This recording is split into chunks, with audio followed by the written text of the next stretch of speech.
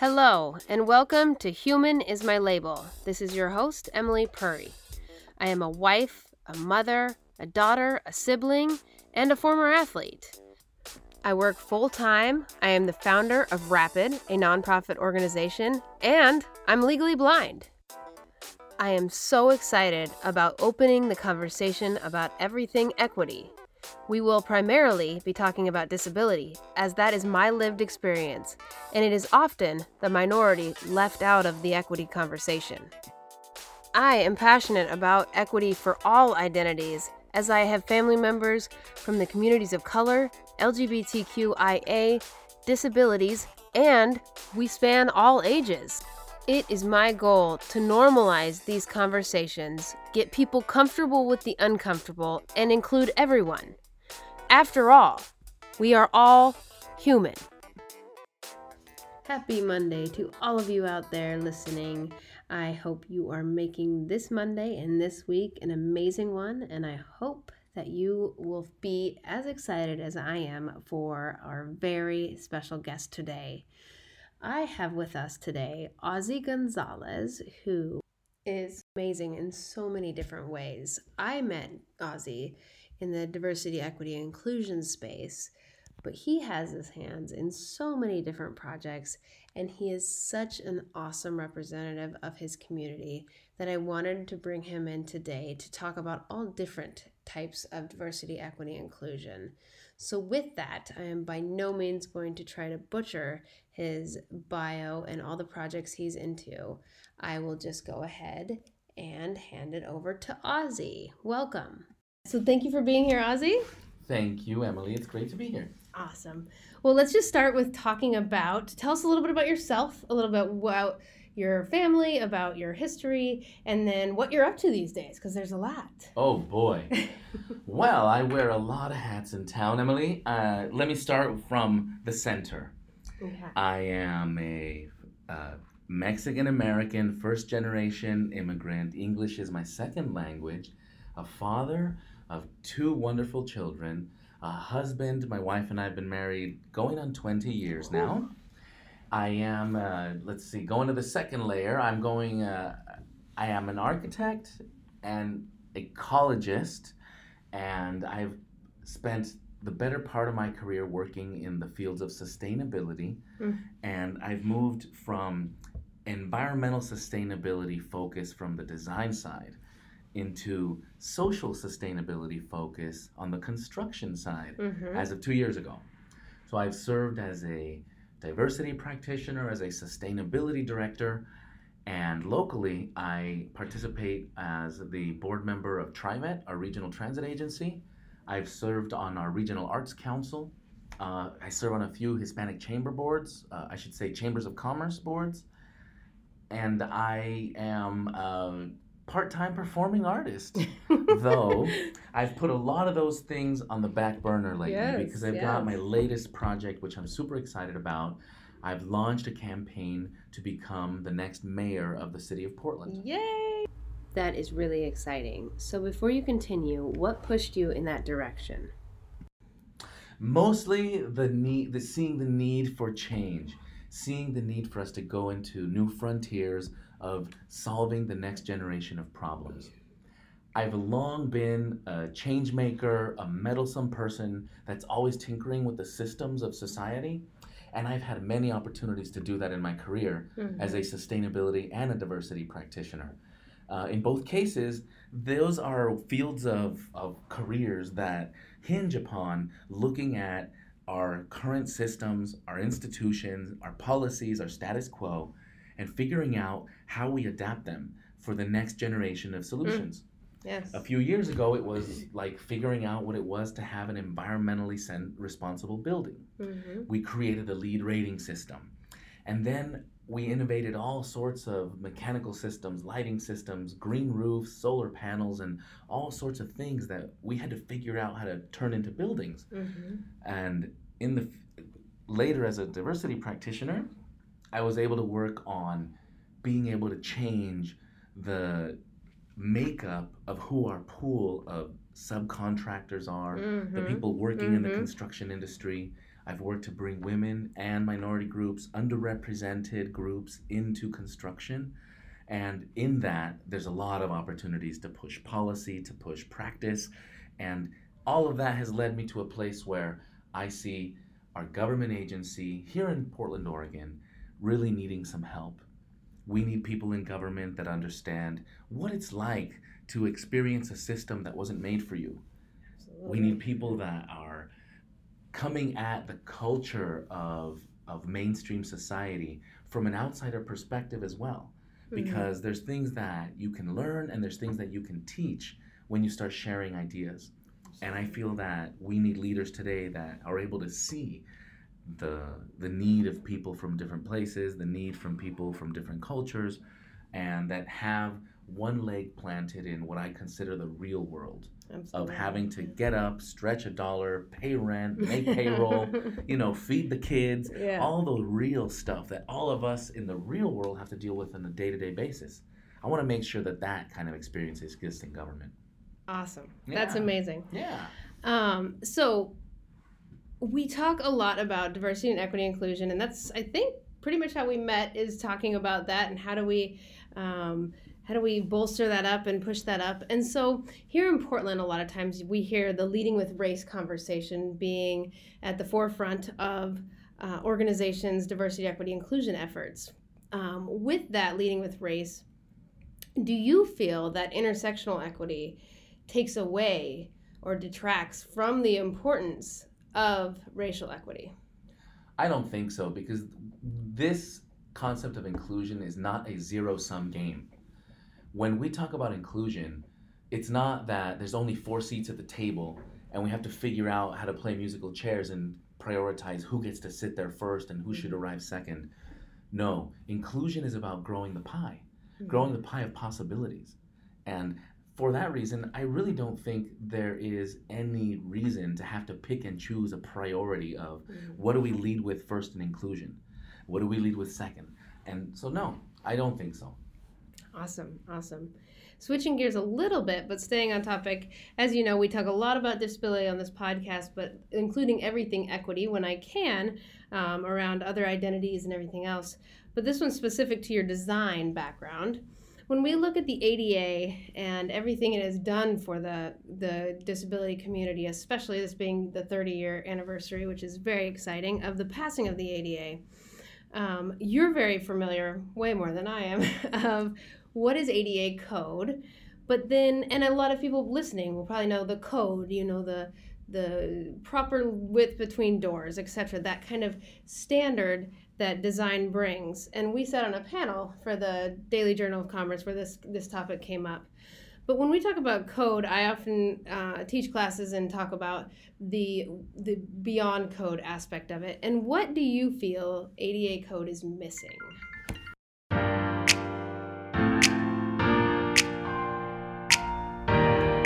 Thank you for listening to the Human Is My Label podcast. My name is Marnie, and I'm a member of the board of directors for Rapid, and I'd like to take a minute to share some exciting news. Rapid is holding its first retreat May 1st through May 3rd of 2020. Its mission is to help people with disabilities accept, embrace, and thrive in their lives through fitness, wellness, and athletic performance.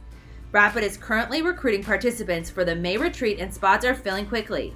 If you or someone you know is interested in participating, email Rapid at info@rapidoregon.org. If you are interested in participating as a wellness provider, also send an email to info@rapidoregon.org.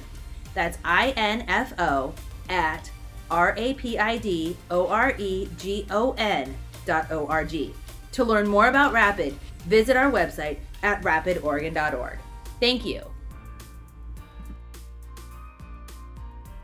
That was set up for ADA, American with Disabilities Act, and it was triggered by the lack of access buildings had for people that were not able to walk on 2 legs. Someone that sat in a chair and had to roll their way in, were running into a whole different set of obstacles, because every time you change a level, whether it's stairs or even a threshold between a living room and a bathroom, present predicaments. Now, if you're a person that requires a wheelchair to move around and you don't speak English, or you're a person in a wheelchair and you're old and you have dementia, all of those things add layers to the obstacles. So the ADA Act was really a focus on people that otherwise were fine mentally, had no issues with language, had no issues with cultural bias, but simply had physical barriers. Mm-hmm. The focus has been primarily there. It has stayed there, and the evolution of ADA has simply been able to cover more instances of that situation. Absolutely. It's covered entries to the main lobby door. Mhm. It's covered the way we design bathrooms. It's covered the width of doors, as you've said, all of those things. But the limitations of the ADA are simply that it's only looking at the physical barriers to people that are sitting in a wheelchair. Mm-hmm. That's not the only kind of mobility that people have these days. Absolutely. And so we have to be cognizant, and even as wheelchair technology evolves, Yeah, absolutely. as the size of human bodies might change, Mhm. that presents another set of issues. So what ADA is missing is the intersectional lens for all of the physical obstacles that occur, whether it's a mobility obstacle Mhm. or even just a cognitive obstacle of being able to read the way how you move through a space if you're colorblind. Absolutely. So you know, if you have visual impairment, if you have even cognitive traumas, Mm-hmm. there's things that can really affect you differently. Absolutely. And so if we don't put people with that lived experience at the table of an ADA conversation, we're gonna miss all of those things. Absolutely. I often talk about just the humanity of the ADA. You can tell me all the codes in the world, but until we put that humanity, that person in that seat to really be able to advise and talk about those issues that they could be having experienced in those buildings. Awesome. So when we're talking to building owners and contractors and other designers also, why would building owners care about going beyond or want to focus or put priority about going beyond what is said in those ADA regulations and codes? Well, because you don't just build a building to keep yourself from getting sued. You build a building for people to go inside and experience I it. love that. Yes. I mean, I think that's why. And you don't ever know who is going to be accessing the building you build. Mhm. And you don't ever know what their obstacles are going to be. So you have employees, you have customers, you have your leadership, and any one of those categories could get into a moment in their life where they're going to have a mobility impairment and they're going to need to access it. So Absolutely. if you have a building that's not accessible to someone in a wheelchair and your CEO becomes impaired and needs a wheelchair, guess what? Your building doesn't work for your CEO anymore. That's a problem. You know, and the same is true, and we shouldn't have to wait for that to happen, but Mhm. the same is true whether it's your customers or your clients or Absolutely, anything yeah. like that. Absolutely. And as we hope that the numbers change around employment of ADA, of folks with disabilities, we hope that, this is considered more and more. Okay, so after the Daily Journal of Commerce panel that you and I spoke on, I had quite a few people reaching out, and so this is a great question to speak to that. Asking, how do I find resources? Where do I go? Are there groups I can join? What can I do to become more aware in this space? Where can I go to find those answers? Because I want to be intentional about it. Now I just don't know where to do it. Have you come across the universal design? Yes, I have. Okay, good. Mm-hmm. Good. In architecture, we've been talking about that in many areas, but I don't know outside of architecture how much people touch that. So I'm glad that it's making it out of the designer world. Hopefully, yes. Hopefully, yes. and it really needs to, but I think that's the first answer I would give anybody Okay. asking that question is go look at the concepts behind universal design. Okay. Because essentially that's what they've proposed to do is go beyond ADA Absolutely. and look at the yeah. humanist angle. Yeah. And it's not a finished product by any means. The Yeah, concepts of mhm. universal design are evolving all the time Absolutely. as we learn new things. So I think that that's a really good resource. And there are design firms that specialize in universal design, and I would imagine those are going to be places that can direct you to good areas. Have you heard of architects or construction groups of any kind involving community in this process at all, as far as developing community advisory groups, or that would be able to speak or review plans or walk through a site prior to? Have you heard of that happening anywhere? I have, in the form of when someone's gotten in trouble. Uh-oh. When there's a potential lawsuit, litigation, there are groups that will go and evaluate compliance. Mm-hmm. And funny enough, sometimes, more often than not, the people evaluating the compliance are not mobility impaired people themselves. They just have the best knowledge of the latest codes. Okay. And so they'll go and, measure things to the millimeter and just cover all of those spaces to say, yes, you're fine, or no, you're not fine, and here's who we can blame in the lawsuit. Yeah, that's so true. there's a lot of true. that. Yeah, there's a lot of that. There are some blips out there, and this is a big world, and I can't say I know everything going on out there, but I've heard of blips out there of programs that will give you an embodied experience of going in a chair or giving you a mobility impaired device and then taking a field trip. Absolutely. And you go out and experience the world that way, and then that helps inform a conversation about, what were the obstacles, how do we avoid them. Absolutely. So there are instances of that, but I would say it's not really codified. Awesome. Yeah, that's what I was looking into it for a couple of people, and I didn't find any solid groups or meetups or anything that really focused on the design and also the construction aspect. I know during the construction phases, when they're actually in the construction phase, being able to navigate around the area without running into obstacles is often challenging for an able-bodied person, but also if you're experiencing any other kind of disability. In that same space, the funny story I like to tell around this is there's a beautiful building, and I won't mention which one it is, here in Portland. And I went to go into this building, and as a partially sighted, legally blind person, the building's beautiful, and it's all glass down at the bottom, and it's clear glass. I don't believe there's any decals or any kind of frosting or any kind of anything.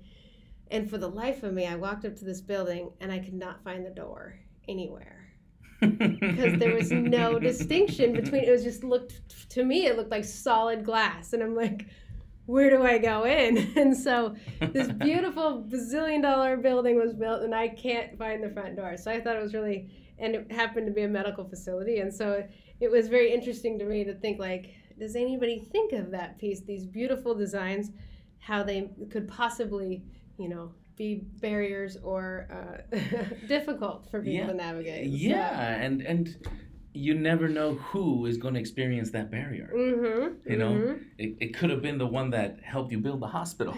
Yes. So that's interesting. Yeah.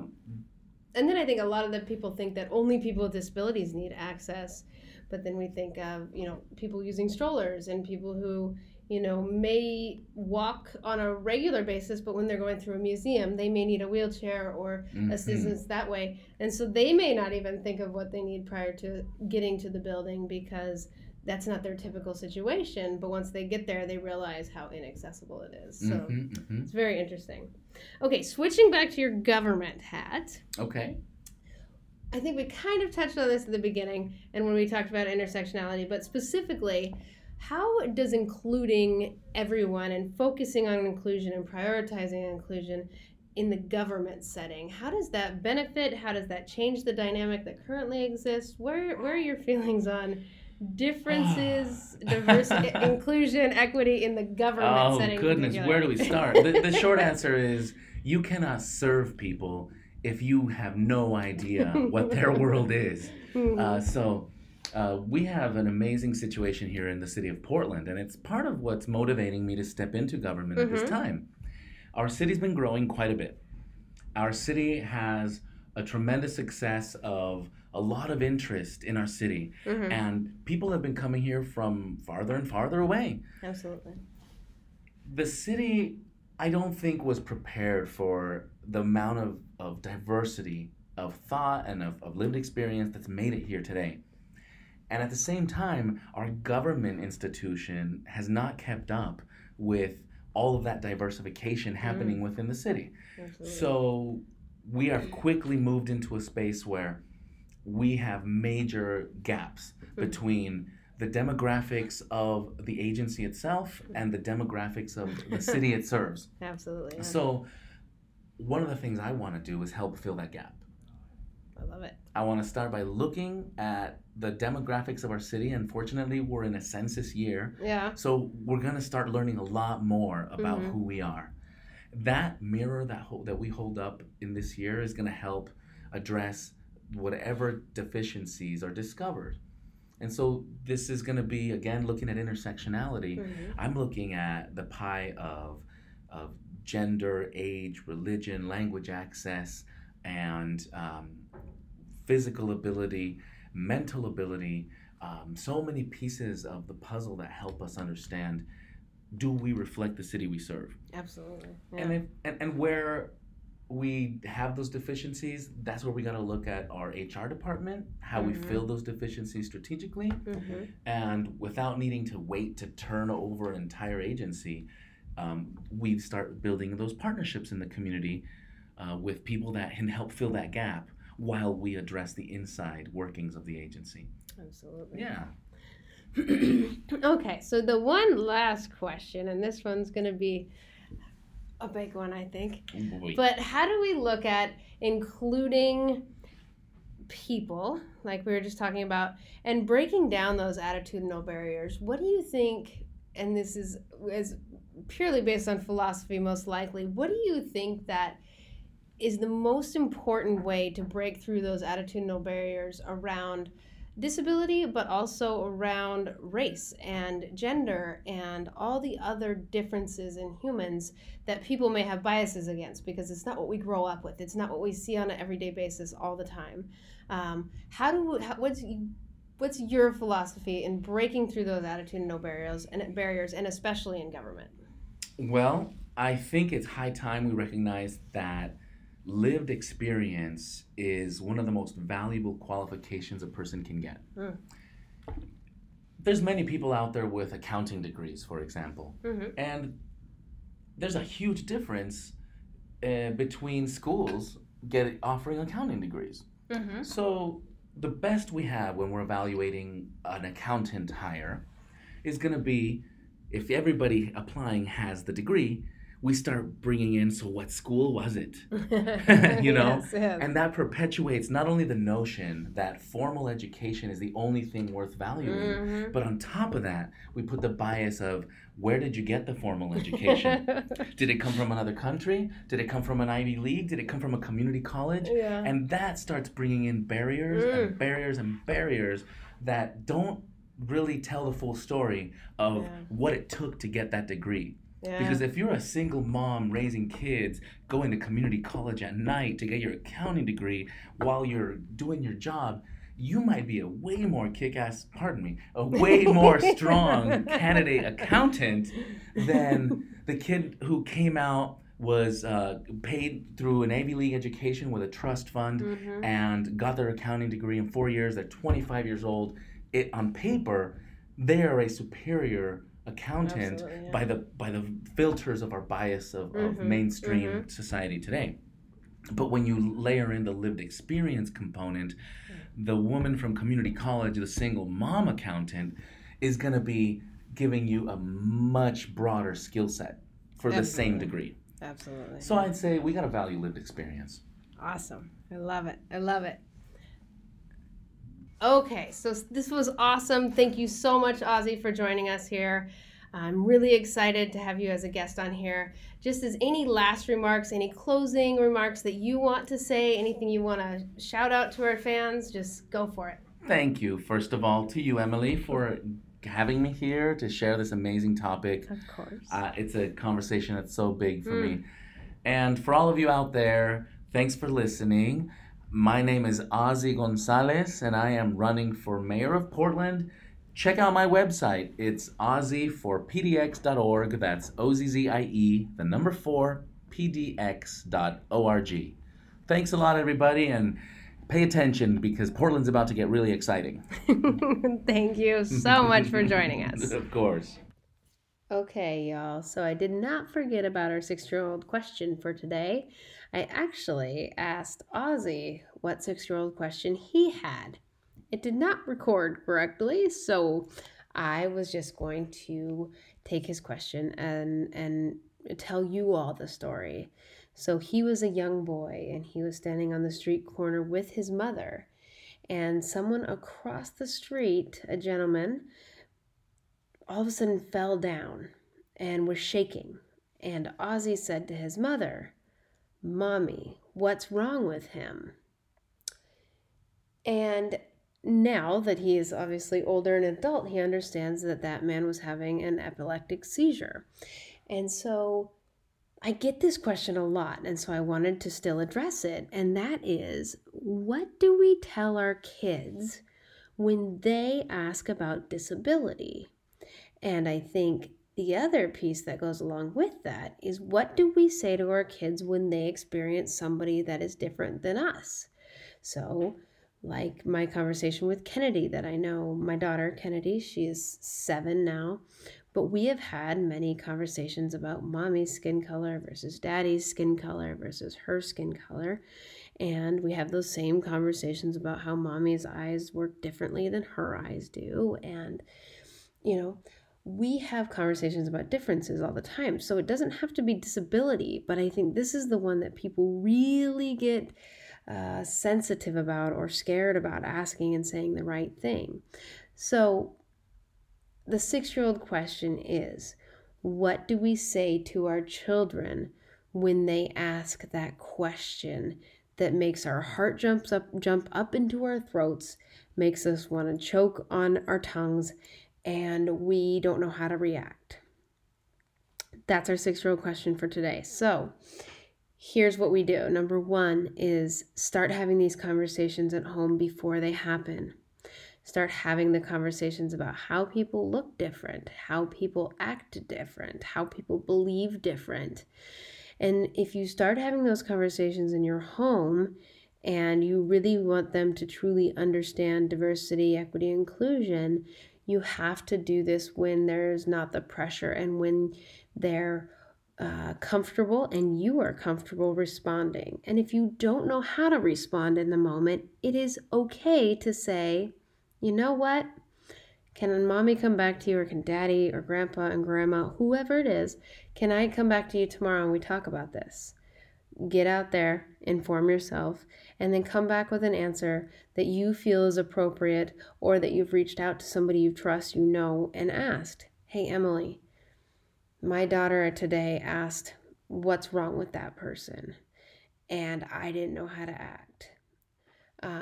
My story about this is a true story about Kennedy, and it was around the transgender conversation. And I had just been through a training at work about how we respond to our children when they ask, "Is that a boy or a girl?" And so I said, "Oh, that is a good question," because I wouldn't know how to explain that to a 7-year-old necessarily, and especially on the spot. I wouldn't want to be put in that position and not have thought about that question. Well, nevertheless, Kennedy was at work the next day, and I'll change the names in this story just for those out there. But my daughter was in my cube at work, and one of my coworkers, let's call her Joanne, walks up to me and Kennedy, and I said, "Kennedy, this is Joanne, and Joanne, this is Kennedy." And Kennedy looked at me, and she was probably about 5 at this point, 5 or 6. Yeah, probably 5. No, definitely 5, because I haven't worked there long. And so she said, "Mommy, is that a boy or a girl?" And this was the moment where my heart jumped up into my throat, and I knew the reaction I had was how she was going to see and perceive people who may or may not look like one gender or the other. And so I needed to be able to answer her without shame, without embarrassment, in a calm voice. And so right as I was getting ready to say, "Well, Joanne said, I'm a girl.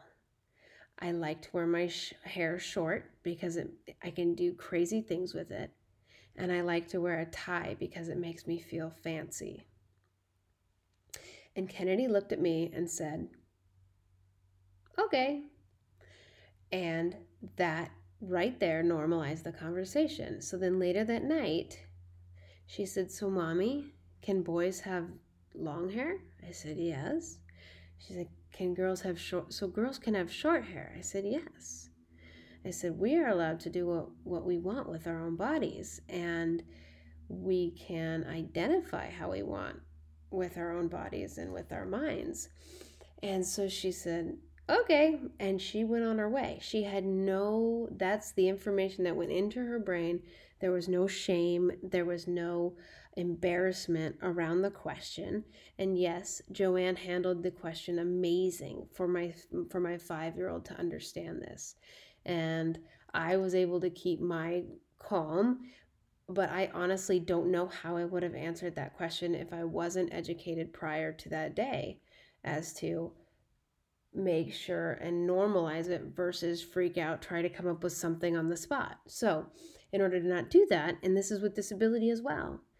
Okay, some people use wheelchairs because maybe they had an injury, maybe they were born that way, maybe, everybody's different, and bring in the differences that even exist in your family. Maybe you're part of the dominant culture, white culture, able-bodied, cisgendered, and maybe everybody in your family has different color eyes. Whatever differences you can point out within your family for a child to understand, this is just another difference, and none of it is bad or good or different. It's different, not bad or good. We don't need to put a label on differences. We can celebrate them. We can highlight them and say, isn't that awesome? Isn't that difference amazing? And isn't it cool that we all are different? And at the end of the day, we all have feelings, and we all hurt and feel pain and cry and smile and laugh and enjoy life. It just may look different for different people. So when your kids ask, number one, start having that conversation now. Start educating yourself for that moment. When a child asks, Mommy, why is his skin brown? Why is her skin brown and my skin's white? Why is her skin white and my skin brown? Kids have that innocence and that curiosity. And if we as adults shut it down and shame it, that teaches them that the difference in which they're seeing in front of them is shameful, is something to hide, is something to silence. And that's absolutely not what we want to do to our children, because we want them, the next generation, to be different than all of us out there. We want to have these conversations. We want to teach them how to ask respectful questions. And we as adults want to respond to children in the best of our ability to teach them and not to shame them or scar them, if you will, if they ask a question out of curiosity. So that is the 6-year-old question for today. Definitely educate yourself, read books on all different groups of equity, whether it's racial, gender, disability, age. If they see a person who is older at work, maybe they'll say, oh, do grandparents work? And the answer is absolutely. If they want to, all people can work, and people can do all different things, so it doesn't just have to be, our typical diversity, equity, inclusion labels and focuses.